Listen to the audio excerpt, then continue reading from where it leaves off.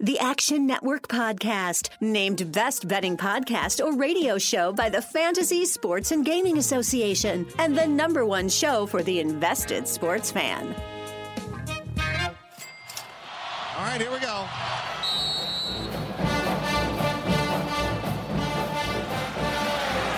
Spreading the court, 10 seconds remaining. They just got to throw it under the basket, It's down to 7 seconds. Oh, that's a long ways. It's the Drew for the win. Gone. They did it. A miracle. Hutchins. Double order. Hit that one from the parking lot. For the championship. Shock and awe in college basketball. It's not the size of the dog in the fight. It's the size of the fight in the dog. What's up, Degenerate Nation? Welcome to the Action Network Podcast. This is the college basketball weekend betting preview.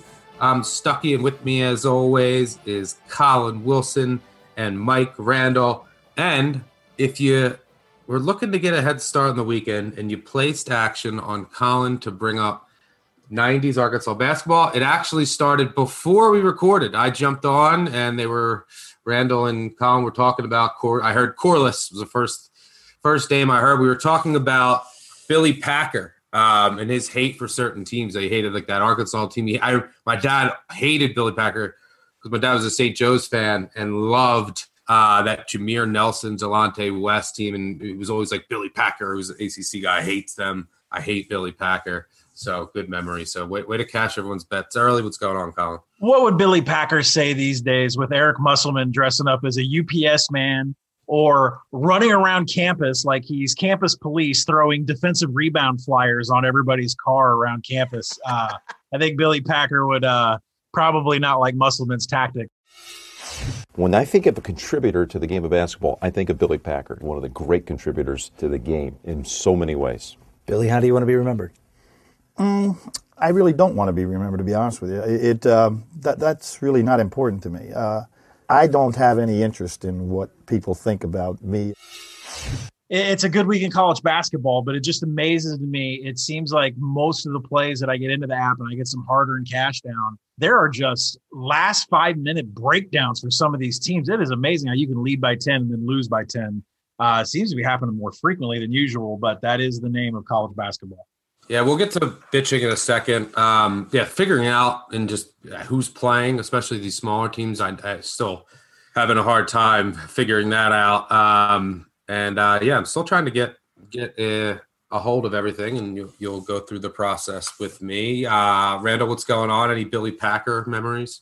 Yeah, back here in Jersey, we have not gotten over that phantom foul that sent Ramil Robinson to the line in '89 when Michigan beat Seton Hall. PJ's team, the whole thing really went downhill from there, right? Getting choked by Latrell Sprewell for him after all of this. But, yeah, Packer usually came hard at a team in a particular game, and that's the one that we remember around here because Seton Hall, man, they had that game. What a great team that was. So do we have a heel announcer these days? It's got to be Fran Fraschilla because he hates bettors, right? Stuff. Do you think do we have a heel? I mean, Bill Walton's not a heel broadcaster because he's just out there. He's very West Coast.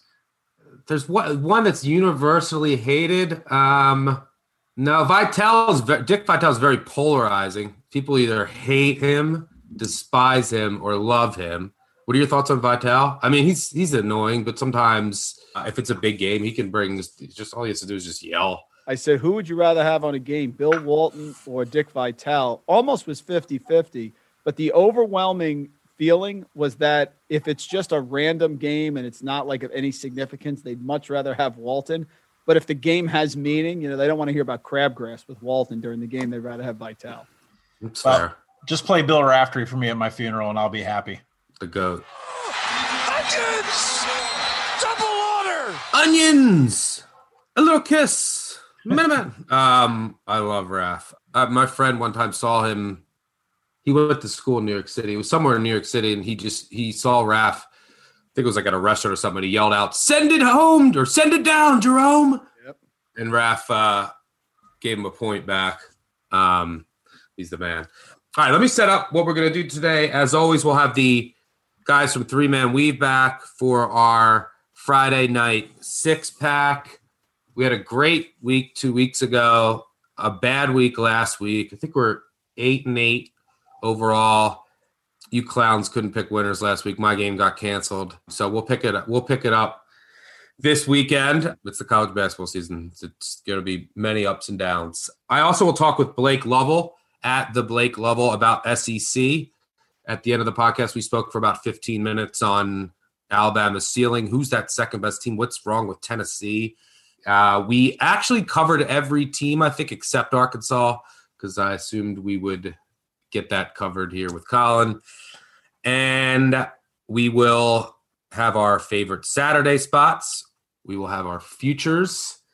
I look into the futures. We'll add a future to our portfolio. I'm up there. We'll start there in just a minute. But first, we have to just vent, get out anything you want to talk about. I'll start.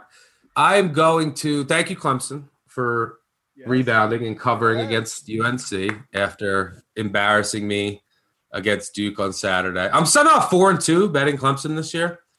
It feels like I'm 2-30 because when they lose, it's horrifying. But I have to bitch about the OVC. The other night I had. It's getting Eastern Kentucky. I bet them against them tonight. We'll see. They've won like 4 overtime games. I had Jacksonville State plus 1.5 against Eastern Kentucky. It closes -2, and they are up 8 with 4 to go. And then they don't score for 4 minutes, and then they finally score. They go up 3 with 5 seconds left, and they give up a 35-foot banker to force overtime. From a 29% three-point shooter, and right from the top of the key, like literally just could have went any other angle. They lost in overtime, obviously. And then today I have Tennessee State against SIUE, Southern Illinois, Edwardsville. I get them +3. It closes a pick. That's a good sign when you're getting close line value. You're going to have stretches where you get great lines and lose. You get great lines and crush. It's just a good sign overall. It's just more frustrating when you lose. I beat them by 3. Another OVC line. SIUE. I'll talk about their schedule soon. I'm trying to fade them. Tennessee State, who has a horrendous offense, goes 1 of 21 from 3. 1 of 21. Like they have a horrible offense. Like they're one of the worst shooting teams in the country. But that means like 28%. Like make 3 or 4. So I'm mad at the OVC, and now I have to hope Eastern Kentucky doesn't get me again tonight against Austin P. So I'm mad at the OVC right now. Rand, I'll throw it to you. Thoughts on the week or anything you want to vent about or just anything on your mind? Been on the good side of positive regression with some bad beats. I had Eastern Kentucky in that game. Oh, my God. I did. And then last night, for some reason, I have no idea why, guys, Tulsa has made me a lot of money. They had unreal cover. No business covering it. It was a terrible pick. It was a terrible situation. But for some reason, me and Frank Haith have a kinship. I have no idea why. Got it down there. It got to 3 for me right before the game. I took it, and, of course, we'll take it. But just a good week with some bizarre lucky bounces. They go the wrong way. Sometimes they go the right way. Yep. Yeah, you just have to kind of ride out the bad streaks, enjoy the good ones, and the goal is to end up positive at the end of the year, and hopefully this year start figuring some more things out by March and crush March. But that was crazy because Tulsa, SMU, they can't close games. It's very bizarre. They always have these huge melts in the second half, but they were up by like 17 with 6 to go or something, and then they cut it. Tulsa gets it to 3, gets fouled on a 3. Misses with like 3 seconds left, misses the first, makes the second, misses the third. So they're down 2, miss the third on purpose. SMU gets the rebound, and the line closed 3. It was 2, it was 1. And Tulsa doesn't get the foul off and they cover. So, yeah, that was an incredible cover. Colin, thoughts? If you want to share, we talk SEC later in the show. If you want to share thoughts on Arkansas, who came out looking like a pile of dog shit against Mississippi State, then recovered and got a cover for you too. If you want to share some thoughts on Arkansas, 90s or current day, or anything else on your mind, what do you got? Woo pig suey. Colin's talking Razorback basketball. Okay, so I'm going to be really brief on Arkansas because this has become a theme. They are trash the first 10 to 15 minutes of a game. It happened against Auburn. It happened the other night. It's happening every game. And then Musselman has to get into his players' face to get them to respond. And man, respond did they ever against Mississippi State. An amazing run after getting down, I think 18-5, I think at some point. So, that's just going to be the theme with Arkansas. I don't know if I'm going to be taking any more Arkansas pregame because we've had multiple games in a row, including, Oklahoma State, where it's just been really tough sled in the first 10 minutes. And then they're all of a sudden +5 live. So unless you're betting, over book limits of 500 to 1,000 or whatever, I think the way to play Arkansas is to let them keep coming out cold. Putting that down, I don't know how we have a bitch session and I don't talk about LSU. I want to know what the hell that was when you have a 1-point lead with 30 seconds left against Texas Tech. I had LSU +4 and they lost by 5. They had the lead with 30 seconds. They're up 6 with a minute to go. 11-0 run. I've never that. I mean, that game and the end of that game, that last minute has really summarized my life on the Action app like the last 2 weeks. East Tennessee State last night, right? They're getting smoked by Mercer, and then they hit everything alive and win by 6. I don't even know how that happened. Wichita State, 92% chance to cover with 1:13 left. Tulane ends up losing by 8 and easily covers the 11.5. Iowa -10. I don't know what you're doing in your last couple games. Actually, I do know, and it's a big handicap into tonight. You can't defend the perimeter. Iowa's going to get smoked by somebody that can shoot threes all day. But betting on Iowa -10 against Michigan State, I mean, they almost lost the game outright. And then the heartbreaker of the week, every single time I thought my Texas +6 was in great shape, Baylor shows you why they are – I can't see who's going to beat them besides Gonzaga.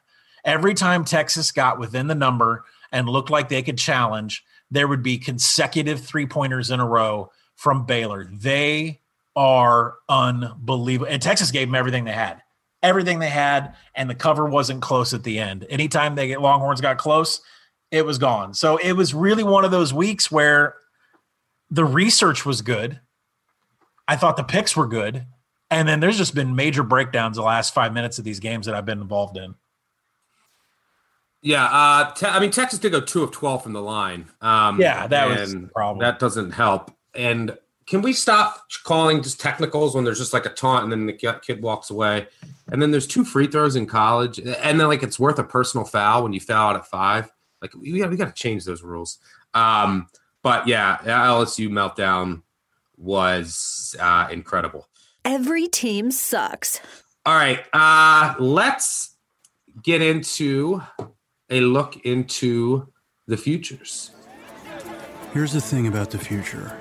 Every time you look at it, it changes because you looked at it. All right, so I'm going to bring – so far our portfolio is St. Louis 100-1. I mean, I don't think they're going to make the tournament now. Can I bitch about COVID again? No, everyone's okay with that. St. Louis lost to LaSalle the other night. I mean, they don't play for like 2 months, and then it's unbelievable. I'm probably going to end up playing on Saturday, but it's just so hard to get a feel for what these teams are going to be like after long breaks. So far, the results are very poor, especially the longer the break, the worse the results so far. But we have St. Louis 100-1. If they can get healthy and get on some kind of run and get in the tournament, I love them. We have Florida State 38-1. It's probably my favorite so far. I think they're on a break now. This season is crazy. Are they on a break or – yeah, they haven't played in like 2 weeks. I think their next game is – I don't even know. Next Saturday? Who knows anymore? And then we have Alabama 25-1. So and I think Alabama and Florida State are in that handful of teams that could potentially beat Baylor and or Gonzaga on their best day. And Baylor and Gonzaga obviously have to have – Baylor can't be this good and shoot 50% from 3 every game. Like otherwise, yeah, they're going to the national title. So you got to have them have an off shooting night as well. This is something people are always going to say, all right, when do I hedge? When do I hedge? When do I hedge? Like when you take a look, when you are betting a future, number one, if it's not life-changing money, usually just let it go. And a lot of time, most casual bettors think that they can start hedging way earlier than you really can. But some people get themselves in trouble when you start hedging too early. But if you're going to take a long shot, write it down, tell yourself what your plan is ahead of time. Like St. Louis I don't think is going to win the national title. Could they get hot and go to the Final Four as 100-1? Like a Loyola Chicago? Yeah, sure. Especially if like someone else knocked off Gonzaga. Then I would look to hedge. So like that's my St. Louis plan. 100-1, have them get to the Final Four, and then we can profit. So, but looking how top heavy, it's very difficult to. I don't want to have a ton of long shots this year with how top heavy and how dominant. I can't remember when there's been two teams like that are this much better than everyone else in the field. But I'll start with one long shot that I'll bring to the table. And right now they're not in the tournament. And that's Syracuse 100-1. And the only reason, I'm sure one of you is going to knock it off, which I don't have a problem with. But it's Syracuse. Like you have to bring them up in the discussion at 100-1. Could they get to the Elite Eight or Final Four if they get in? And they're not like very far off from getting in. I think they're like right on the cusp. And it's Syracuse, it's Jim Boeheim, which means they're going to get in the first four, whether they deserve it or not. You're an idiot and really a disloyal person. And a few other things I could add, but I'm not going to go there. Or they'll probably get a 12 or an 11. It's their zone, right? And it's not as good as a normal Syracuse zone. It doesn't have as much length. But it's still a tricky defense to play, especially on short preparation. And all this Syracuse team does, the shitty Syracuse teams, they get in and they get in. They're like an 11 or 12 seed when they shouldn't have got in, and then they go to the Elite Eight because no one can make a three against their zone. So I'm bringing up Syracuse because they always warrant a discussion once they're around that 100-1 level. And Alan Griffin, the Illinois transfer, is playing extremely well. Speaking of Illinois, I'm going to bring Illinois back up because I go through the teams there. You can find them 20-1 right now. I added some. I actually think that they are one of the teams that could beat Baylor or Gonzaga on a good day. I currently have them at number 3. They're finding, look, there's flaws, but this is a top 5 to me. To others, it's top 10 team. They have 2 potential pros in Io and Coburn who can dominate down low. And what I really like about them, look, they found a way to win that Iowa game. They found a way. It was the ugliest game I've ever seen against Indiana. Found a way to win that game. And their freshmen are getting valuable experience, and they're going through the gauntlet of the Big Ten. You know who's not? Like Gonzaga's not going through the gauntlet of a Big Ten. So I don't know how much I think that compared to right now to where they could be, the potential gap is of that where they could reach Illinois is so much higher than Gonzaga. Like Gonzaga, we know is a juggernaut. Illinois is really good. I think a top 5 team right now. And, Jacob Grandison, he's starting to start now. He's getting starts. And you have Adam Miller and Corbello, who are just getting valuable experience as freshmen. They're only going to improve. Coburn in pick and roll defense is worrisome. But look, if Trent Frazier shows up offensively, this team is dangerous. At 20-1, I think they're worth a shot. And my last team that I'll bring up, Colin's going to get to knock someone off first. If he doesn't knock off this team, I know that Randall won't. At least I'm pretty sure. And that is Rutgers. I think we're getting into a weird area here. And you can find Rutgers right now 80-1. You can find, if you look hard enough, you can find 100-1 out there. So this is like in that range where you would hedge. And if Rutgers got in and got to the Final Four and Baylor and Gonzaga were there, yeah, I would most likely decide to hedge, and that's my plan for almost all 100-1 levels. But this doesn't feel like a 100-1 team, and I think that they're here, and the market could adjust very quickly. If and you might want to wait. They're at Iowa. They're home against Minnesota, a desperate Minnesota team, and then they're at Iowa, and then home against Northwestern, then at Michigan. So maybe this price doesn't change that drastically. But if they beat Minnesota and beat Iowa, good night. I mean, this team went through a horrific drought offensively and looked just so bad. They lost, I think, 6 of 7 and 5 in a row. Now, granted, it's the Big Ten. They lost to Michigan State by 23, which was an ugly-looking loss. But they lost to Iowa. They lost to Ohio State, Wisconsin, Penn State. Their offense just didn't look good, but it looks like they figured some things out. We know their defense is excellent. We know that this team is very experienced. It's just a tough-minded team. They have players.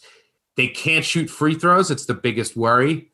They are shooting under 60% for this season. They're 345th in the country in free throw percentage.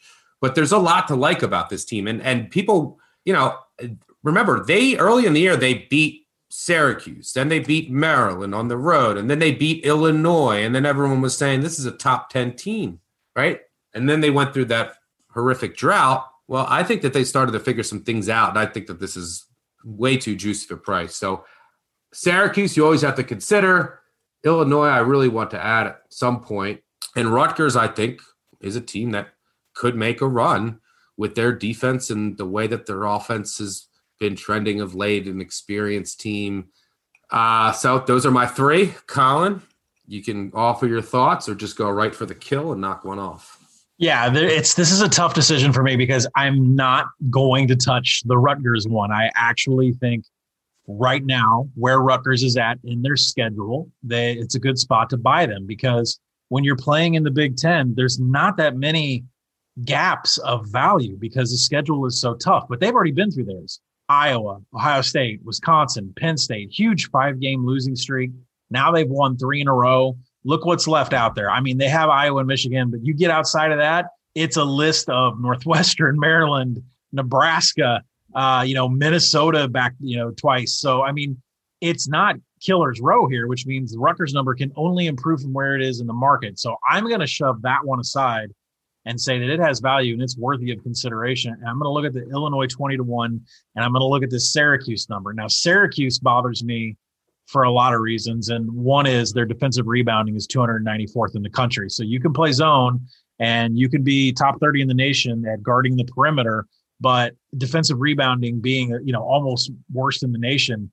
I know what they can do to teams when it comes tournament time, but if anybody is able to control the paint against them and hit some threes, I think it would be curtains for Syracuse. So even though it's 100-1 and Stuckey talks about hedging, college football is much different. Like we talk about the first hedge spot that you have is conference championship games, which are actually quarterfinals. So in college basketball, that's the Elite 8. And even with my futures in college basketball, I don't even think of hedging through the first weekend. Give me to a Sweet 16 game with my Western Kentucky 100-1 or whatever, right? I don't even think about it in the first weekend. So you need to allow yourself enough room to possibly hit 3 money lines in a row. That can really eat up your value fast. So that being said, Syracuse has plenty of value here, and they're a team that can draw a double-digit seed and make it to the Elite 8. We've seen it before. Illinois is the team that I'm actually going to knock off, not because I don't like them. Stuck's right. Their three-point shooting, they're 10th in the nation in three-point shooting, but they don't really rely on the outside shot. They are good all over the place except for one, and that is they can't take the ball away. They're 312th defensively in turnover percentage.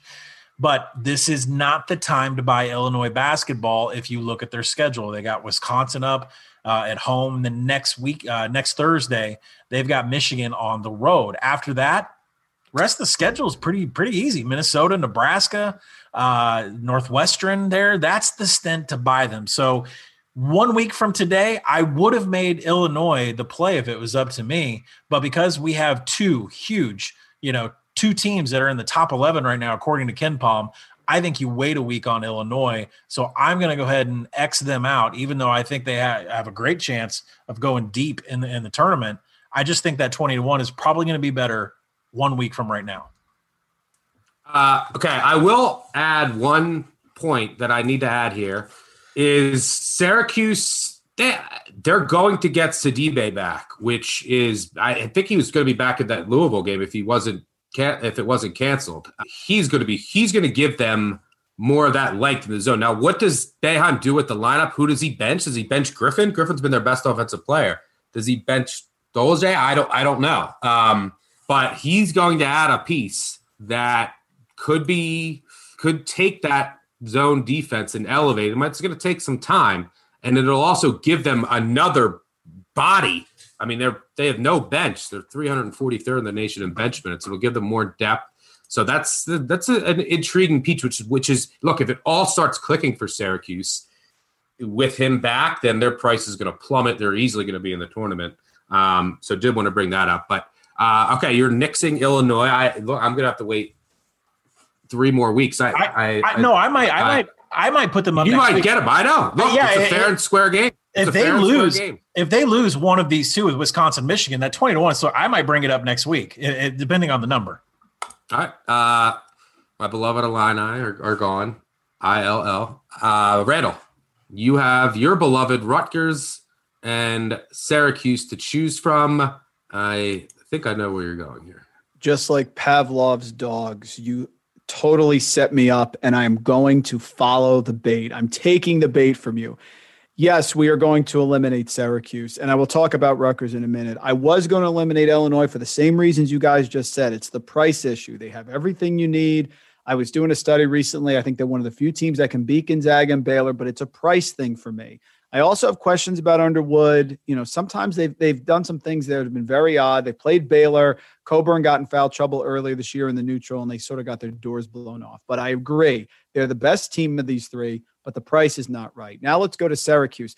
Stuckey, you're right. It's the style. Ever since the ghost of Malachi Richardson, Syracuse is a team that can come up and just all of a sudden match up with like a UVA that year, and they have things going in their direction. You can't stop them. They eliminated Michigan State with Miles Bridges a couple of years ago. So they are a team that matches up, and it's confusing. They can totally stop teams with the way they play. But their three-point shooting hasn't been great. I have questions about Girard as the point guard. They do have to get the bigs back, but I am going to, because of the value and because of what you said, I am going to keep Rutgers, and I'm going to eliminate Syracuse. Rutgers, and yes, this is biased, and I really don't care. It's time for you to gush about Rutgers, by the way. This is your stage. They were on fire earlier this year. Steve Peichel has done an amazing job. Rutgers was a doormat in Piscataway. Nobody cared. The rack is empty. Good seats still available. He has turned them around. They have an identity, much like Syracuse with the zone. They play defense. They get up in your face, and they were rolling. They beat Illinois at home earlier this year. They beat Maryland away by 14. They beat Syracuse at home by 10. They were playing very well. And then the injuries occurred.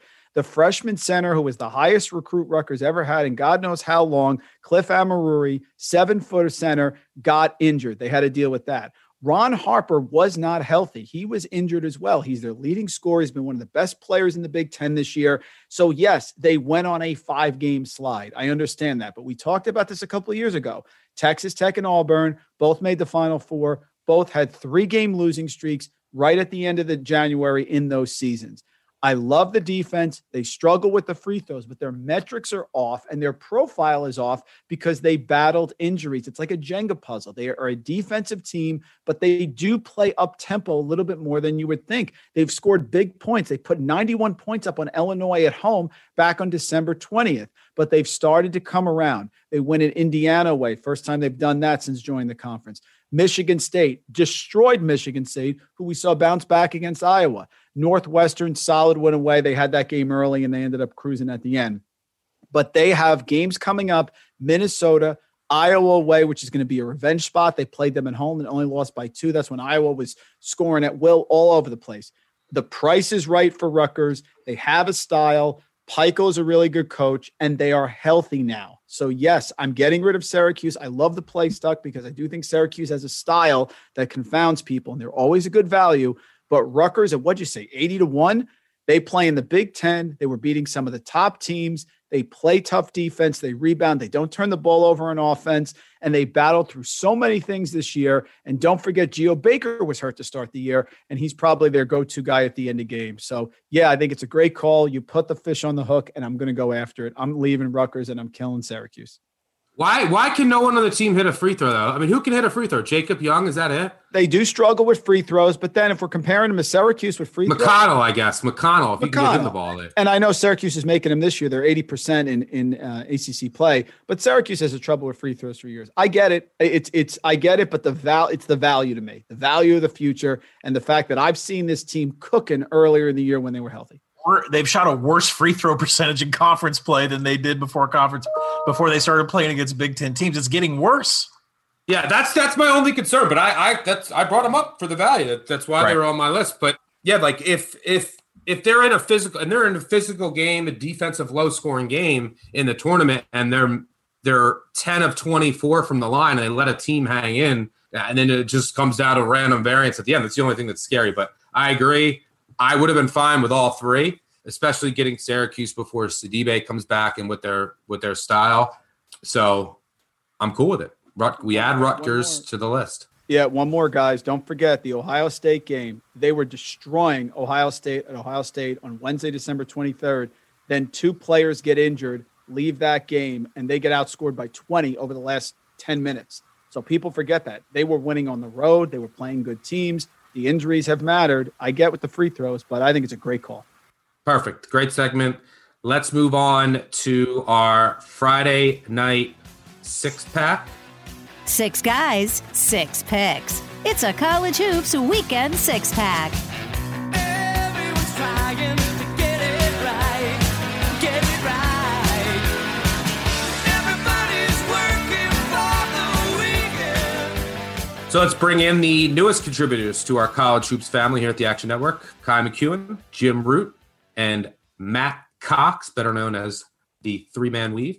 They join us every week this season to help us build our weekend 6-pack, 6 picks for the Friday night college hoop slate. You can catch them on Twitter at 3MW_CBB and on the 3-Man Weave podcast. We had some ups and downs last week. I think you guys went 1 and 2. How are you guys doing, Jim? Ups and downs is exactly right. I think we all wish our best bet got postponed, just like yours, Stucky. That was obviously not ideal for you, but better than a loss. We bounce back this week, though. That's what we do. We come back every week. Matt said it last week. We don't get too high. We don't get too low. Got some winners coming this time around. So let's get to it. Yep. And look, Twitter, we're going to have fun with our Friday night 6-packs, but, and if you want to give the 3-Man Weave guys shit like you give me shit, that's what Twitter's about. But wait like a couple weeks or wait towards the end of the year. All right, let's get it cooking. So let's go to Kai first for the first pick of our Friday night 6-pack. We're going to the Summit League where South Dakota State plays league leader South Dakota. The Coyotes are 8-0 in the Summit, but they are extremely overvalued, guys. A 32-point win over Omaha and a 39-point win over Denver are juicing their KenPom rating currently. Now, these two teams did meet already this season in a weird non-conference game at the Pentagon, but Douglas Wilson did not play that game for South Dakota State. He is their best player. And Noah Friedel, their second best player, got ejected halfway through the game. The Coyotes were also 12 for 24 from 3 that game. What I'm saying here is that South Dakota win was an anomaly. It's not going to happen again. South Dakota State's going to show that they're the best team in this league in a semi-revenge spot and a chance to take possession of first in the Summit. Douglas Wilson's going to eat. This line opened at 6 at Circa. I wouldn't be surprised if it got higher as other books open it. I'm taking it up to 8, -6 to -8. South Dakota State, Jack Rabbits. I agree wholeheartedly. I love the South Dakota State offense. Great analysis. Couldn't agree more. I think as long as South Dakota doesn't have just an otherworldly shooting performance, I think South Dakota State should win this game by double digits. All right, Jim, what do you got? Hi, well, it is the middle of winter. I'm going down to the beach. We're going to Miami.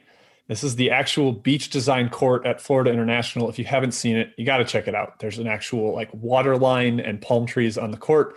It's crazy. I don't know how they play basketball on it, but I'm riding with the home team here. FIU -2.5. hosting UTSA, better known as Meep Meep to all of Stucky's followers there. I just think FIU's set up for a good spot here. They've lost 7 in a row. Obviously, that looks bad, but they've had huge personnel limitations. Yeah. Eric Levette's missed a bunch of games. Antonio Day's been out a few. Radshot Davis has been out. But This week, they played a non-Division I game against Florida Memorial, got their feet back under them. We saw Day and Lovett both get out there. That's huge. Lovette's a do-everything wing, can knock down shots. Day is a fantastic slasher and their best on-ball defender. So that's big for a team that pressures. FIU, I like them -2.5. UTSA here, not a good road team. This is probably the clincher stat for me here. The Roadrunners on the road this year, 0-8 against the spread, -12.9 cover margin. They are getting destroyed every time they leave San Antonio. This is trouble for them against an FIU team that should be bouncing back, getting healthier on the upswing. Give me FIU -2.5. I would take it up to 4. I'm sorry, Jim. This makes me sad, but I don't think I have to break this game down a little more. I don't necessarily disagree with you, but I also don't agree with you. You're right about UTSA or meet on the road. And they will go as Javon Jackson goes, who can go for 40 on any given night, really. He's one of the most electric, streaky scorers in the country. It's basically him and Keaton Wallace. And Keaton Wallace is, you would think he's eventually going to get hot from three. I mean, this is a 35% three-point shooter. He's, I think, 27, 28% in the year. So he's not having a great year. But they go as those two senior guards go. This is going to be a guard-orienting any game. Florida International plays 4 out. They have no size whatsoever. They do like the pressure, as you said. They both want to play with a ton of pace. I could see this being a shootout. But what is going to keep me potentially away from FIU is they like to pressure. They rely on forcing turnovers. That's pretty much their defense. But UTSA doesn't turn the ball over. That's one of their biggest strengths with their two senior guards. So don't know if I agree with you, but we will be back reunited on the same page shortly. All right, Matt, what do you got? Yeah, well, Jim's down there being a snowbird. I'm staying true to my miserable Midwest roots, going up to the Mitten, the land of Oakland. It will not be warm up there, Jim. I can assure you that. They are hosting Cleveland State right there just outside of Detroit. Greg Campy and the boys of Oakland, man, I tell you what, they had a rough start to the season, as rough as you can possibly have. I think most people remember the 140-point loss to Xavier on opening day. But fast forward a couple weeks later, they actually competed with Michigan, took Michigan into overtime. And since then, they've been quietly flying under the Horizon League radar. They're 4-1 their last 5 against the number. They're led by Rashad Williams and Jalen Moore, 2 of the highest used players in the entire country. As they go, so go the Grizz. But the one matchup looking at here, which is why I think the Grizz have a ton of value, Campy's installed this really funky zone this season. He basically kind of changes his whole scheme each year, a year in and year out. With the back-to-back setups, teams in the first legs of the back-to-backs have had major issues solving this Rubik's Cube of a defense. The Grizz are 5-2 against the number in the first legs of these back-to-backs. It should have been 6-1, except for an overtime heartbreaker that saw that creep outside the number. They're catching the darling of the Horizon this year. Cleveland State, you got to pay some respect to the opponent here. The Vikes have been awesome under Dennis Gates, a coaching superstar right now. But the variance three-point regression monster is lurking in the shadows. They sag off. They allow a ton of threes. Opponents have just not hit at a high rate this season. Oakland is a team that will convert on those opportunities. I like the Grizz. I made this game. Cleveland State -3. Anything up to pick is what I take it. All right, there you have it. I agree with you. Cleveland State beat me last weekend. There's no way that teams are going to keep shooting, 28% in conference from 3 against Cleveland State. I just don't see it. And on the contrary, teams against Oakland are shooting 38% from 3. So you do have some variance in play. I like both coaches in this matchup, but don't disagree there. So those are the first 3 picks for our weekend 6-pack from the guys from 3-Man Weed. Thanks for joining us as always. We have South Dakota State -6, Florida International -2.5, and Oakland +1.5. All right, I'll start with the 4th pick. I'll make it short and sweet. I looked like an idiot last week taking New Mexico State against Grand Canyon. I still think they're the class of the conference. Look, they played on December 1st, then December 28th, then January 25th. They've been missing a bunch of pieces. They got everyone back for last weekend. It's a really experienced team, but they were still trying to figure it out. But they just haven't made a shot. They're shooting 22% from 3 on the year.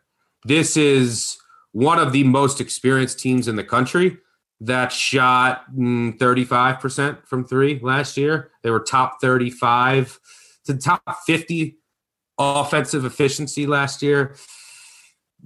They're just not making shots, and they have shooters on their team. The shots are eventually going to fall. They lost 2 straight at Grand Canyon last week. This is a team under Chris Jans that generally will win the conference. I think is the best team in the conference. And now they get a Cal Baptist team that, by the way, is shooting. They have some good shooters, but they're shooting 40% from three. So you want to talk about some regression working in both ways here. Cal Baptist is going to play fast. There's going to be a lot of possessions here. I think it's a great spot for New Mexico State to take out their anger on Cal Baptist. The last game of last season, when these two teams met before the shutdown, New Mexico State won 83-50 at home. Their shots eventually have to fall. If they do it, I think they should cover minus 10.5. Randall, where are you going? Yes, I had a crush on Susanna Hoffs growing up. So yes, the Bengals song Eternal Flame is always in my head, but the password is Yaklich. I am taking Illinois, Chicago, getting 10.5 at home against Wright State. They have defeated Wright State at home each of the past 2 years. And we know that Wright State can be very frenetic. Sometimes we get dominant Wright State, and sometimes they struggle. Lost by 10 at Oakland, lost at home by 2 to Youngstown State, also lost by 2 at home to Cleveland State. So you never know what you're going to get, but you usually know you're going to get a good defensive effort from Yaklich and the Flames in Illinois, Chicago. Now, they had a COVID shutdown earlier in the year, which is why they did not play from December 20th until January 8th. When they returned, some players were out. They were in disarray. They lost back-to-back games to Purdue Fort Wayne, which is what has thrown everyone off. But they had 2 games at home following that to Robert Morris, who they beat. That's a decent Robert Morris team. They beat Youngstown State away, and they lost 2 games to Northern Kentucky last week. Both were very close, lost by 4 and lost by 2. Thank you for the half-point cover in the second one. Now they host Wright State, but their team does have their players back. Maurice Commander has played 8 games this year. He's been healthy. He's been playing well as a guard for them, shooting 40% from three-point range. They also have Braylon Bridges back, who is out for a while, 10 points per game, 5 rebounds per game. They have Kirk, they have Diggins, they score, and they play defense. I do not see Wright State coming in and blowing them out in the first game. I think 10.5 is too much. I think it's going to be very close. I think Yaklich can actually pull the upset because we've seen the inconsistency with Wright State. So my pick is going to be take the 10.5 at home on a Friday night. Give me Illinois, Chicago, and cue the Bengals because I think they're going to keep it close and could pull the upset. Am I only dreaming, or is this burning an eternal flame? You love USC, by the way. I do. They've done well for me. Don't hate the analysis. And yeah, Wright State has had like one stinker in these doubleheaders, like almost every time. So Colin, it's time for you to get off the schneid. Where are you going? Hey, this is Matt, the producer. Unfortunately, Colin cannot break his losing streak this week as North Florida at Liberty has been postponed. So if you want to listen, have fun. Otherwise, you can skip ahead for 60 seconds and we'll pick right back up. Thanks for listening. Yeah, let's get off the schneid here. We're going to go with a North Florida Liberty under. We got the Flames and the Osprey here. If I knew what sound an Osprey made, I would try to do that for the podcast. But, Ken Palm makes this game 137. As we record, it's around 136. And, I think the number is good down to about 134. And reasons for the under here, I mean, their tempo, this is the 2 slowest teams that are going to be playing on Friday night, 256 and 349th. Liberty is the best defensive efficiency team in the Atlantic Sun, specifically around the perimeter. They're the best in the conference, and that's where the Osprey like to shoot. They're the best in the A-Sun at 3-point percentage, so Liberty's going to be able to shut down the best weapon for North Florida.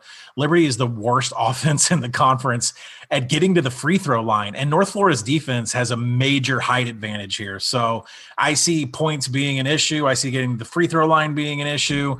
I see a lot of defense being played. And so, there's a huge edge here for North Florida and 2-point defense in the paint. And that should reign supreme over Liberty here. I like the under. All right. So that's our weekend 6-pack, our 6 picks for Friday night. We have South Dakota State -6, Florida International -2.5, Oakland +1.5, New Mexico State -10.5, UIC +10.5, and North Florida Liberty under 136. All right, before we get to Blake and talk some SEC, let's close things out here with a little around the horn for Saturday. So many games, so little time. Let's look at the Saturday slate. Yeah, I'll start. I have to bring up, I brought this up earlier in the show, Southern Illinois, Edwardsville, who stinks. I mean, their defense, they have good length. They have some shot blockers, but their offense is terrible. They are playing Belmont on Saturday, and Southern Illinois played last Saturday. Let's go back even further. They played January 26th, Tuesday, then January 28th, Thursday, then Saturday, January 30th, then Monday, February 1st, then Tuesday, February 2nd, then today, Thursday, February 4th, and now Saturday, February 6th. That means since last Saturday, this will be their 5th game. And, they probably should have lost today. Tennessee State doesn't shoot 1 of 21 from 3. I don't know how they have the legs to guard Belmont's offense. And the last time these two teams met, Belmont won 114-62. KenPom projects the spread at 12. I hope it's 12. Southern Illinois Edwards, their schedule is brutal, and this closes up just a vicious stretch. Colin, I'll kick it to you. What do you got? Yeah, I'm going to be in the SEC here, and I think we could get Tennessee at a discount after a loss against Ole Miss. What an ugly, nasty game to watch. But, Tennessee is the best adjusted efficiency team in the nation on defense, and Kentucky is dead last in the SEC in 2-point shooting percentage. UK's weakness on defense is guarding the perimeter, and Tennessee's 3-point shooting. If you look at the overall season stats, it's nothing to write home about, and it doesn't catch your eye. But look at the past 2 games. 42% against Ole Miss, 61% against Kansas. That is a huge turnaround for this Vols team. And maybe there's some regression to those numbers, but maybe as bad as they've been shooting all season long, that isn't who this real team has been. So big turnaround for a team that has a season mark at about 31%. So I think you're getting Tennessee at a discount off a loss. I like them against Kentucky. Randall, what do you got? I'm going to go to Clemson, Syracuse. Clemson was playing a lot of overs for some reason, but they've hit 3 unders in a row. Here comes Syracuse down to Clemson with their zone. Clemson certainly can't score. The way they win is they slop it up and they play good defense. And Syracuse offense doesn't do much for me there against Clemson. So right now, I'm not sure what the number is going to be. It's probably around 134, 135. I'm going to grab that right away because however this game goes, I don't see Clemson finding offense against Syracuse's length, and I don't see Syracuse scoring against Clemson's defense, which has been exactly what they've relied on for the last 3 unders in a row. So I'm going to take the under there with Syracuse and Clemson. Yeah, I don't disagree. Sidibe should be back, by the way. So the only thing, I think that's going to help them a ton. The only worry there is like, what does that do to their rotation? Does the zone need some, a couple games for him to get back in the flow? I don't know who they're going to sit. They're going to start. That's the only thing. But yeah, Clemson, that offense against Syracuse, yikes. Hope you're enjoying this great Action Network podcast. I want to make sure you know about the Locked On Podcast Network. Locked On has a daily podcast on your favorite team. Welcome to Locked On 49ers. You are locked on to the Dallas Mavericks. Welcome, everybody, to the Locked On Lakers podcast. Let's go. Locked On podcasts are hosted by the local experts who know your team better than anyone and give you the inside scoop. So go to your podcast app and search Locked On, your favorite team. Subscribe to your Locked On podcast. All right, I'm going to get ugly here. I'm going to go Iowa State. Iowa State, maybe we can get a big number here. Can we get 14, 15, 13 plus against Oklahoma? Oklahoma, by the way, first team in 40 years with 4 top 10 wins in 1 month. Did you know that? Pretty crazy. They just have look, they played Kansas, then Texas, then Alabama, and then Texas Tech. And now you get Iowa State at home. noon tip, and then you have a week off before you play West Virginia. Just a super sleepy spot for a team that's played a ton of big games. Iowa State, look, they've been bad. They have 2 wins over Pine Bluff and Jackson State. That's not great when you're only 2 wins over SWAC teams. But this is a team that they've dealt with some guys out of the lineup. Javon Johnson should be back. That will help this weekend. They got a couple guys. I think Solomon Young came back last game. They fought West Virginia at home, all the tooth and nail, all the way to the end. There's some other games where they've hung with teams. They lost by 6 at Texas. They lost by 11 at home to Baylor. They lost by 5 at West Virginia. They've hung in some games. They have some shooters who I think can make enough shots against Oklahoma's perimeter defense in a very sleepy spot. I think we can catch the Cyclones here with a good number. Colin, what do you got? I'm going to stay in the SEC, and I know that it seems like we podcast every week, and we're trying to find a spot to fade Alabama. I mean, even though we've taken them as one of our futures, we think that this just can't keep up. And you know what? I'm not going to fade them this weekend. I just can't back Missouri, who is really playing well. I mean, Missouri's 12th in the SEC in perimeter defense, and that's what's going to be a problem against Alabama, who's still shooting 39.9% in SEC play from the perimeter. Alabama is the top-ranked SEC team in defensive efficiency. Mizzou almost never shoots three-pointers, and they're going to be challenged in the paint. And it's just, listen, I know we keep looking for the spot. Where is the spot for Alabama? I don't know if we're going to get it, but Missouri certainly does not have the ingredients to possibly pull off an upset here. Brandon, what do you got? Ole Miss 2-5 on the road, coming off a nice home win against Tennessee. Their games on the road in SEC have not been fantastic. Lost at Alabama by 18, lost at Florida by 9, lost at Arkansas by 16, lost at Georgia 10. Listen, they beat Mississippi State. That's a rivalry game. I get it. I kind of throw it out. Auburn here, coming off a loss to Georgia. They're home. They lost to Baylor in a tough game on the road. They hung around. They lost to Georgia. They're going to be angry. They're not going to want to lose 3 in a row. No tournament this year for them. Sharif Cooper, heavy dose. I think they get up early. It's only going to be 4 because Mississippi's defense has played well, but not on the road. I'll take Auburn and give the points. By the way, Austin Peay's up 15 at the half. Hopefully I don't have more OVC meltdowns. Team to keep an eye on, by the way. And like if you look at like a lot of the ratings out there, Ken Palm doesn't really like them that much, or hasn't as much as I have, at least. They have 2 potential pros, and Terry Taylor and Jordan Adams. Jordan Adams, he was hurt. He's getting healthier. It's a team that looks like, that was supposed to be competing for the OVC title. Keep your eye on the governors. And the big news out of Austin Peay this week is that Jeremiah Oatsville has transferred officially to Memphis Tigers football.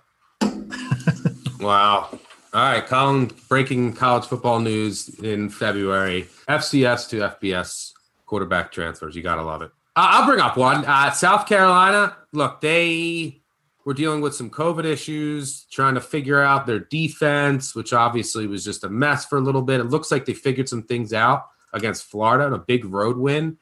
They now get Mississippi State at home. This is what Frank Martin teams do. 2019, they lost like Stony Brook at home. They lost to Wyoming and Wofford and Stetson.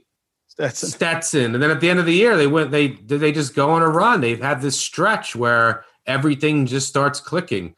They're healthy. I liked what I saw from their defense, and they like to play faster. And I think that, they have their legs now. They're intriguing against a Mississippi State team that just did not impress me against Arkansas. I thought, they showed some signs of, I was like, it's basically just Stuart Molinar. There's not much else to get excited about. And I haven't been as excited as I thought I was going to be since earlier in the year. So look out for Frank Martin's bunch. Maybe we can get him at like a pick. That'd be great. Colin, I know you had stuff on Arkansas, which got canceled. Nature of the beast this year. Randall, you have one more? Ken Palm has Virginia Tech giving 6 at Miami. I will gladly take that, especially if it's around that magical 5.5 number, which I find to be frisky. Yes, that's very nice. Very nice. Miami, very impressive at home with the win over Duke. No one gave him a chance in that game. They were 10-point underdogs. Isaiah Wong is playing at a different level, 18 points per game, 5.5 boards. 1.5 steals. Cam McGusty is back. He was not there for the first time these teams played back on December 29th at Virginia Tech. And in that game, Virginia Tech escaped with a 2-point win. So Miami at home has played well. Larinaga does a good job. I know Virginia Tech has done well this year, but they like to shoot the three. They're going on the road. I just think it's too many points. Miami can win this game. McGusty's back. Wong is played real well. I will gladly take the points in Miami at home against the Hokies. Up, that's it. Good. There it is. Roll. McGusty went 0 of 9 from 2 in that Duke game, and they still won. By the way, is Chris Likes like a figment of our imagination? Or will they just rule him out for the year, or give me a real update? Whenever you see somebody in a boot, it's never a good thing. He was in a boot earlier this year. It's not good. I don't know what it is, but it's not good. Preseason All-ACC first-team guard. He was supposed to make their – this is supposed to be a really good Miami team. But, yeah, they've been feisty at times. They'll have these just clunkers. They'll go to BC and get drilled. But, they beat Louisville at home. They beat Duke at home. They went on the road and beat NC State. They lost by 2 at Va Tech. They lost by 1 at home to Clemson. They lost by 2 at home to North Carolina. And this is without a number of players. So Larinaga has this team still battling despite everything that's happened. Matt Cross recently just transferred. It's crazy. One last thing. I got to do my gift for who's the regression is coming for it. I think I'm 4-0 doing that. The next team is Incarnate Word. Cardinals from San Antonio. They are shooting 41% from 3, I think, top 5 in the country, somewhere around there. And they're holding teams to 28% from 3. It's unbelievable. This is a team last year that shot 29% from 3 and allowed 35%. They were one of the worst shooting teams in the country. And now they're over 40%. Keaston Willis, he's shooting over his head. Yeah, it's a 3-point reliant team, and they're just making them all, and no one can hit a 3 against them. That's eventually going to change. A guy like Brandon Swaby, who last year was 10 of 38 from 3. This year he's 21 of 40. There's no way that Incarnate Word can keep this up. Texas A&M Corpus Christi, they stink. So does Incarnate Word. We're talking about 2 of the bottom 25 teams. They have 3 wins on the year against Texas A&M International, Our Lady of the Lake, and Paul Quinn. Not great. They're 3-11, but they've had pieces in and out of the lineup. They're getting a little healthier. They should be able to eat at the rim against a very soft interior of Incarnate Word. It sucks, but I'm hoping I can get Corpus Christi, the Islanders, and Willis Wilson at a pick. That'd be great. I think they get their first conference win here. The Regression Monsters coming for Incarnate Word. Okay, now we are joined by a friend of the podcast. If you listened last year, we had him on to talk some SEC hoops. Let's now bring in Blake Lovell. You can find him on Twitter at the Blake Lovell. That's Lovell. What's going on, Blake? Thanks for having me, as always, my friend. And yeah, it's good to catch up with you. Been an interesting season for sure.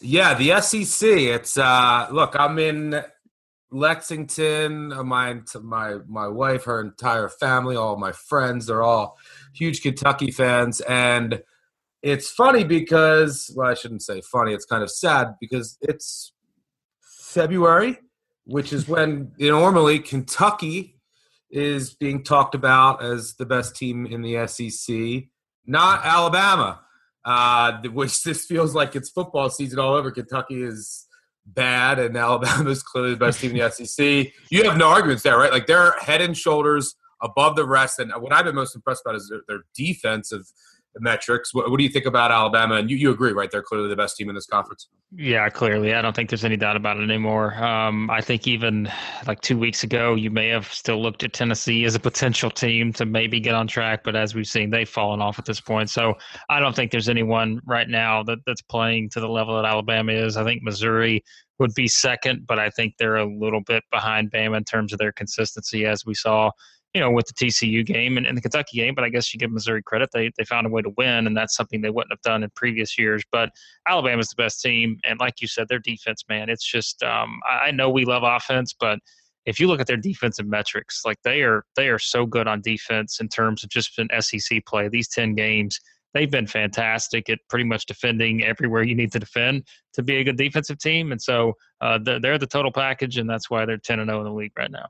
Yeah, I'd say it's a team that I think has, it's one of the few handful of teams that could potentially compete with Baylor and Gonzaga because their defense is there, and then they play a high variance offense. So if their threes are falling and their defense is playing, it's a scary team. So we agree there. Trying to find out who that second best team in the conference might be, who could make a run in the tournament. You mentioned Missouri.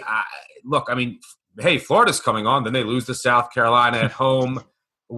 Tennessee, I mean, I don't think they go through such droughts. It looks like they've never seen a zone before. If you had to pick one team to make a deep run and put it all together, is it Missouri, and why?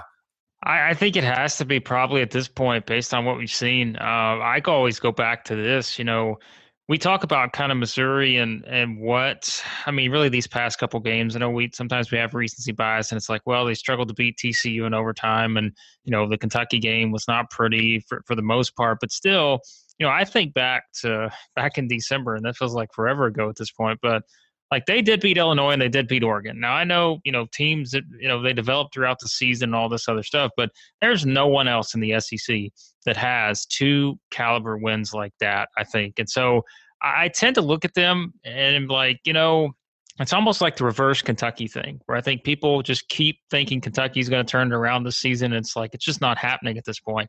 But for Missouri, it's almost like you keep expecting them to find a way to struggle, maybe just because of the history and maybe, Konzo Martin's teams. I know people have always talked about sort of the expectations there and have they always been able to meet them. But this team just like they find a way to win some of these games. And really, when you look at it, I mean, they've beaten Arkansas. Like they've won at Tennessee. They've won at Arkansas. Those two games we talked about with Oregon, Illinois, they have a win over Wichita State. I know that's not just a massive win, but they're one of the most experienced teams in the country, and I know that to me is such a big value this year. I think it's one of the reasons why Kentucky's struggling, but I also think it's one of the reasons why Missouri could very well be the second best team in the league because they are. I mean, they are top 5 in the country because this team basically only plays juniors and seniors. And so I tend to look at a team like that and think, all right, I'm probably going to value a team that has that experience and has already proven that they can beat some of these top-tier teams like in Illinois. And I think that's something that I would probably look at and say, hey, are there any other SEC teams that have done that? I don't think so. Yeah, I completely agree with you. I mean, they might be top 5 in experience, minutes continuity coming into the year. And look, it's no coincidence that your normal blue bloods that are generally younger and have a lot of turnover, your Kentuckys, your Dukes, your Michigan States, that they're struggling a lot more this year. Shortened preseason preparation, condensed schedules, and you're seeing it playing out. Missouri has that experience. It's a tough team. If they can get anything from the outside, like if they have a good shooting night, that team is dangerous. And look, they did just barely beat TCU, but TCU beat Oklahoma State last night. TCU went right down to the wire against Kansas. So, I like what I've seen from Missouri. If there's a team in the conference that could – I guess we'll talk like the bottom half, an intriguing team that could maybe make a run in the SEC tournament, someone that's trending up. You might want to naturally would look maybe at Sheree Cooper, who's been unbelievable since he's came in for Auburn. So maybe you look there. But is there a team that's intriguing from the bottom half of the conference that you think could make some noise in the conference tournament? If you're looking for, this is a betting podcast. If someone's going to look for a team to potentially target for a conference tournament future in a conference outside of Alabama that has just been wild all season. Well, I think you said it. I would probably start with Auburn. It's so strange because I think two of the teams I would actually mention are two that have just played awful, like in their games this week so far. That would be Auburn, which I don't think they played completely awful, but Georgia's they couldn't stop Georgia. But I think Auburn with Sharif Cooper is certainly a team I would look at because I always go back with them too. I mean, they are very inexperienced, but you know what? They have nothing to lose. They have no pressure on them. They're not playing for an NCAA tournament bid. They've already banned themselves. So it's like they have no pressure. And I think when you have one of the best guards in the country with Cooper, that they could certainly be in that category to beat these inconsistent teams like Florida or LSU or teams like that. So I could see Auburn running through the SEC tournament and having a chance to do that. The other team, maybe I don't think Mississippi State's very good, but like that game against Arkansas before that, I was like, oh, they're starting to trend up. They completely just demolished Iowa State, which I know Iowa State's not good this year, but they played well at Tennessee. They played well at Alabama, but then they come out and like turn it over however many times they did against Arkansas, 20-something times, only scored 45 points. So now I'm like rethinking that one. Auburn's the best bet to me of that group. I don't know if you can put South Carolina in there. I know they just won at Florida, but and then again, like Frank Martin, he does this every year where they just have this horrible record at one point, and then all of a sudden they found out, that they finish in the top 4 or 5 in the SEC. I have no idea how they do it. I don't know if they're going to do that this year, but I guess stranger things have happened, but it's crazy to think that they still only played 11 games. So maybe South Carolina, just depending on maybe how they look over the next week or so after that win against Florida. But again, this is the team that just went up and gave up 93 to Vandy here in Nashville. So I have no idea what to make to them either. So. Yep, I agree with you. I know that you're based in Tennessee, right? Yeah, I'm in Nashville. So yeah. Thoughts? So are you writing off – you just have no confidence in this Tennessee team? Like their offense is just – you don't think that there's a way that they can figure it out offense? I mean, look, coming into the year, I said there's a chance this Tennessee team might be the third best team. They might be the best team in that second tier. I clearly don't think that now, but is there any chance they can get up there? And then also curious your thoughts on the state and direction of Vanderbilt, besides, hey, Scottie Pippen is really good. So curious to get your thoughts on the 2 Tennessee programs. Yeah, I'll start with Vanderbilt because I think that's probably a quicker discussion. I just think, man, I think Vanderbilt put themselves way too far behind the 8 ball, so to speak, a couple years ago when they had just that, that defeated season when they didn't win a game in SEC play, and the program just fell to a point to where I think it's just going to take a while to recover. And you can't do that in this SEC landscape. Like maybe, 10 years ago, you could have done that when the SEC was struggling to maybe get 4 or 5 teams in. And, it was pretty much Kentucky and Florida and everybody else at times. Now it's just there's too many other teams that have kind of made that push to the top, like an Auburn, like Alabama, some of these others. LSU's been there. They won a regular season title not long ago. But for Vandy, they were regularly in that top half of the SEC, which is crazy to think about, but like it wasn't that long ago that they were there when Kevin Stallings was still there, and I know how that ended. I know what happened with him at Pitt, but I do think Kevin Stallings found some things at Vanderbilt that actually worked and made you realize that you really do have to treat Vanderbilt a little bit differently sometimes in terms of how you recruit and that kind of stuff.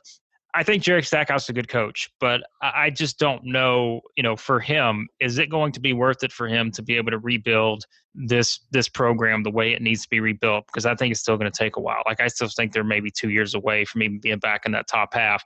And because we have to consider too, Scottie Pippen, if he goes to the NBA after this year or something, if he decides to go play professionally somewhere, they're basically starting over again. Like they have to, they're not recruiting well, so it's, what do you do from there? And so I think Vanderbilt is, I don't know. I think it's going to take a lot of work for them to get out of that bottom tier of the SEC over the next couple of years. But, with Tennessee, you talked about, can they figure this out?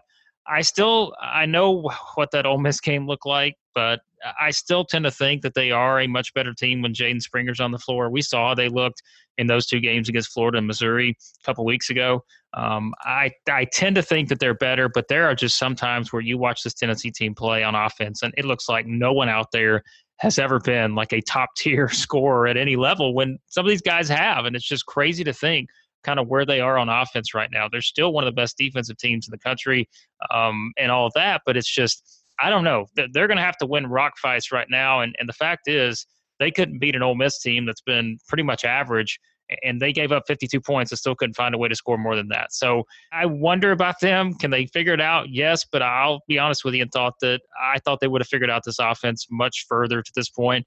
And they've got they probably have one of the easier schedules left in the SEC.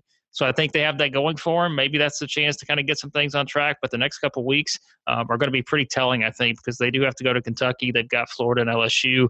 And then things get a little bit easier from there. But if they don't score points, that they could lose games that they shouldn't lose either. So, yeah, they're some of their zone points per possession splits are the worst in the nation. You hope that they don't run into a zone, which Ole Miss is going to throw at you. But yeah, you're right. I mean, this Tennessee team, they're number one in the nation in adjusted defensive efficiency.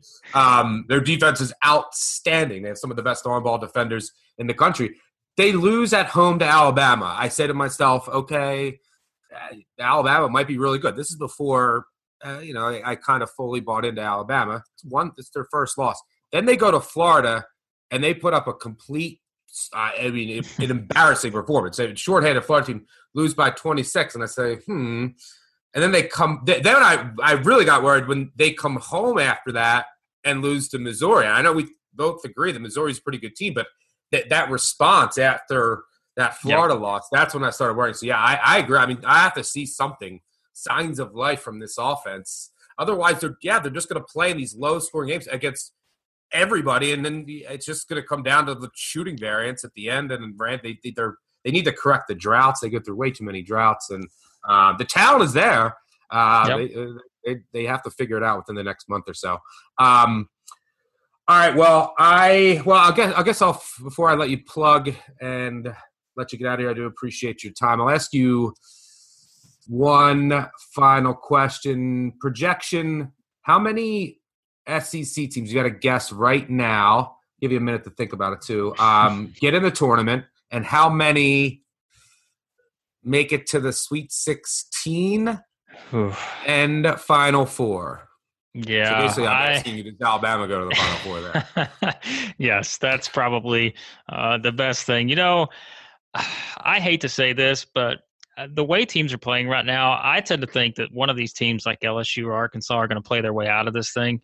And I think that would probably wind up putting the SEC with 5 teams in, which would be Alabama, Missouri, Tennessee, Florida, and who am I forgetting? There's probably someone I'm forgetting in there, but I don't know. Like I tend to think that it's just, I haven't seen the consistency. And so I'm actually going to say 5 when before the season, I probably would have said 6 or 7. But then again, I could also see LSU and Arkansas potentially playing their way into. So 6 is probably the best case scenario for the SEC at this point. How many gets to the Sweet 16? Realistically, I'm going to say that Alabama, Missouri, and Tennessee have the best prospects of that group. I'm still throwing Tennessee in there. I know we just talked about it, but I don't want to let go of Tennessee just yet because I was so high on them entering the season. I'm like, I want to hang on to them, but they're starting to wear thin on me. So I'm going to say those 3 have the potential, but I'm with you. Alabama's the only team, in my opinion, that has that chance of getting to the Final Four at this point. I would have put Tennessee in that group. I just can't, the way they play offense right now. But the way Alabama shoots, the way they're playing defense, if they get going, you catch them on the wrong night. We saw what can happen at LSU when they put up 105 and hit all those threes, 23 or whatever. So I think Alabama certainly has the potential. And it's crazy to think, it seems like the talk over the years has been Alabama has been the most inconsistent team in the SEC. And what a season to where they feel like the only team you can trust at this point, maybe outside of Missouri. So things have pretty much flipped in the SEC at this point. Yeah, it feels like football season. And plus, they're going to get Jordan Bruner back eventually here as well. Yeah, I agree with your analysis. And I'm sure there's going to be a lot of people betting Kentucky to win the SEC tournament. For what reason, I don't know. Because of their name. People still bet Kentucky and Duke and Michigan State every night. But I appreciate your time. Again, you can find Blake at the Blake Lovell, Lovell. Anything you want to plug, Blake? No, I mean, as always, our Blue Ribbon College Basketball Yearbook, I know we're pretty much through the season at this point, but it's still, it's a great resource for anyone who wants to check it out. There's a lot of stuff in there, I think, little fun nuggets about teams maybe that may help you out a little bit as you go throughout this conference portion. And we're actually thinking about putting together a tournament edition for Blue Ribbon, so that could be something exciting too. You can check out all the info on that over at blueribbonyearbook.com. I co-sign that. I'm looking at my bookshelf right now. I think I got like a special edition. Was there like a limited edition cover one this year? I don't know. Yeah. I always have to get the hard.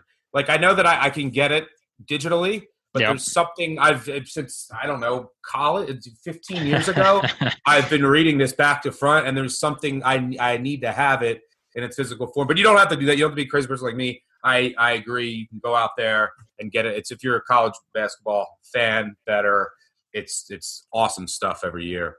Yeah, it's like I'm like you. Like, even though we do it like with the digital, every year I'm like, I have to have the spiral bound, because I'm like, I want to be able to open it and like put it at a certain place so I can take some notes. And like you said though, like it's so crazy because even this time of year, we're in February, like there is still stuff I get out of there, even though the season is played out. But like there's little stuff that coaches say sometimes, and you look like it trends and stuff, and it's like, man, they're spot on about some of these guys.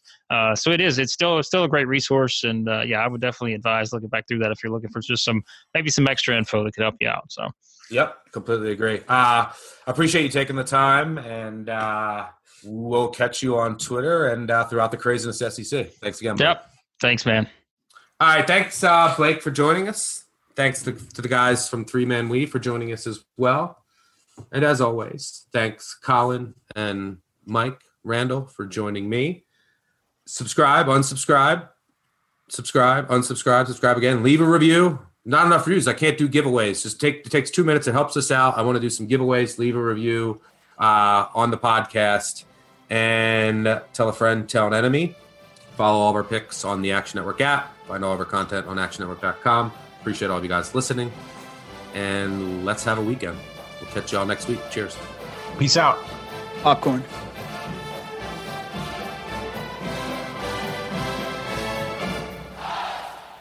We're finished talking.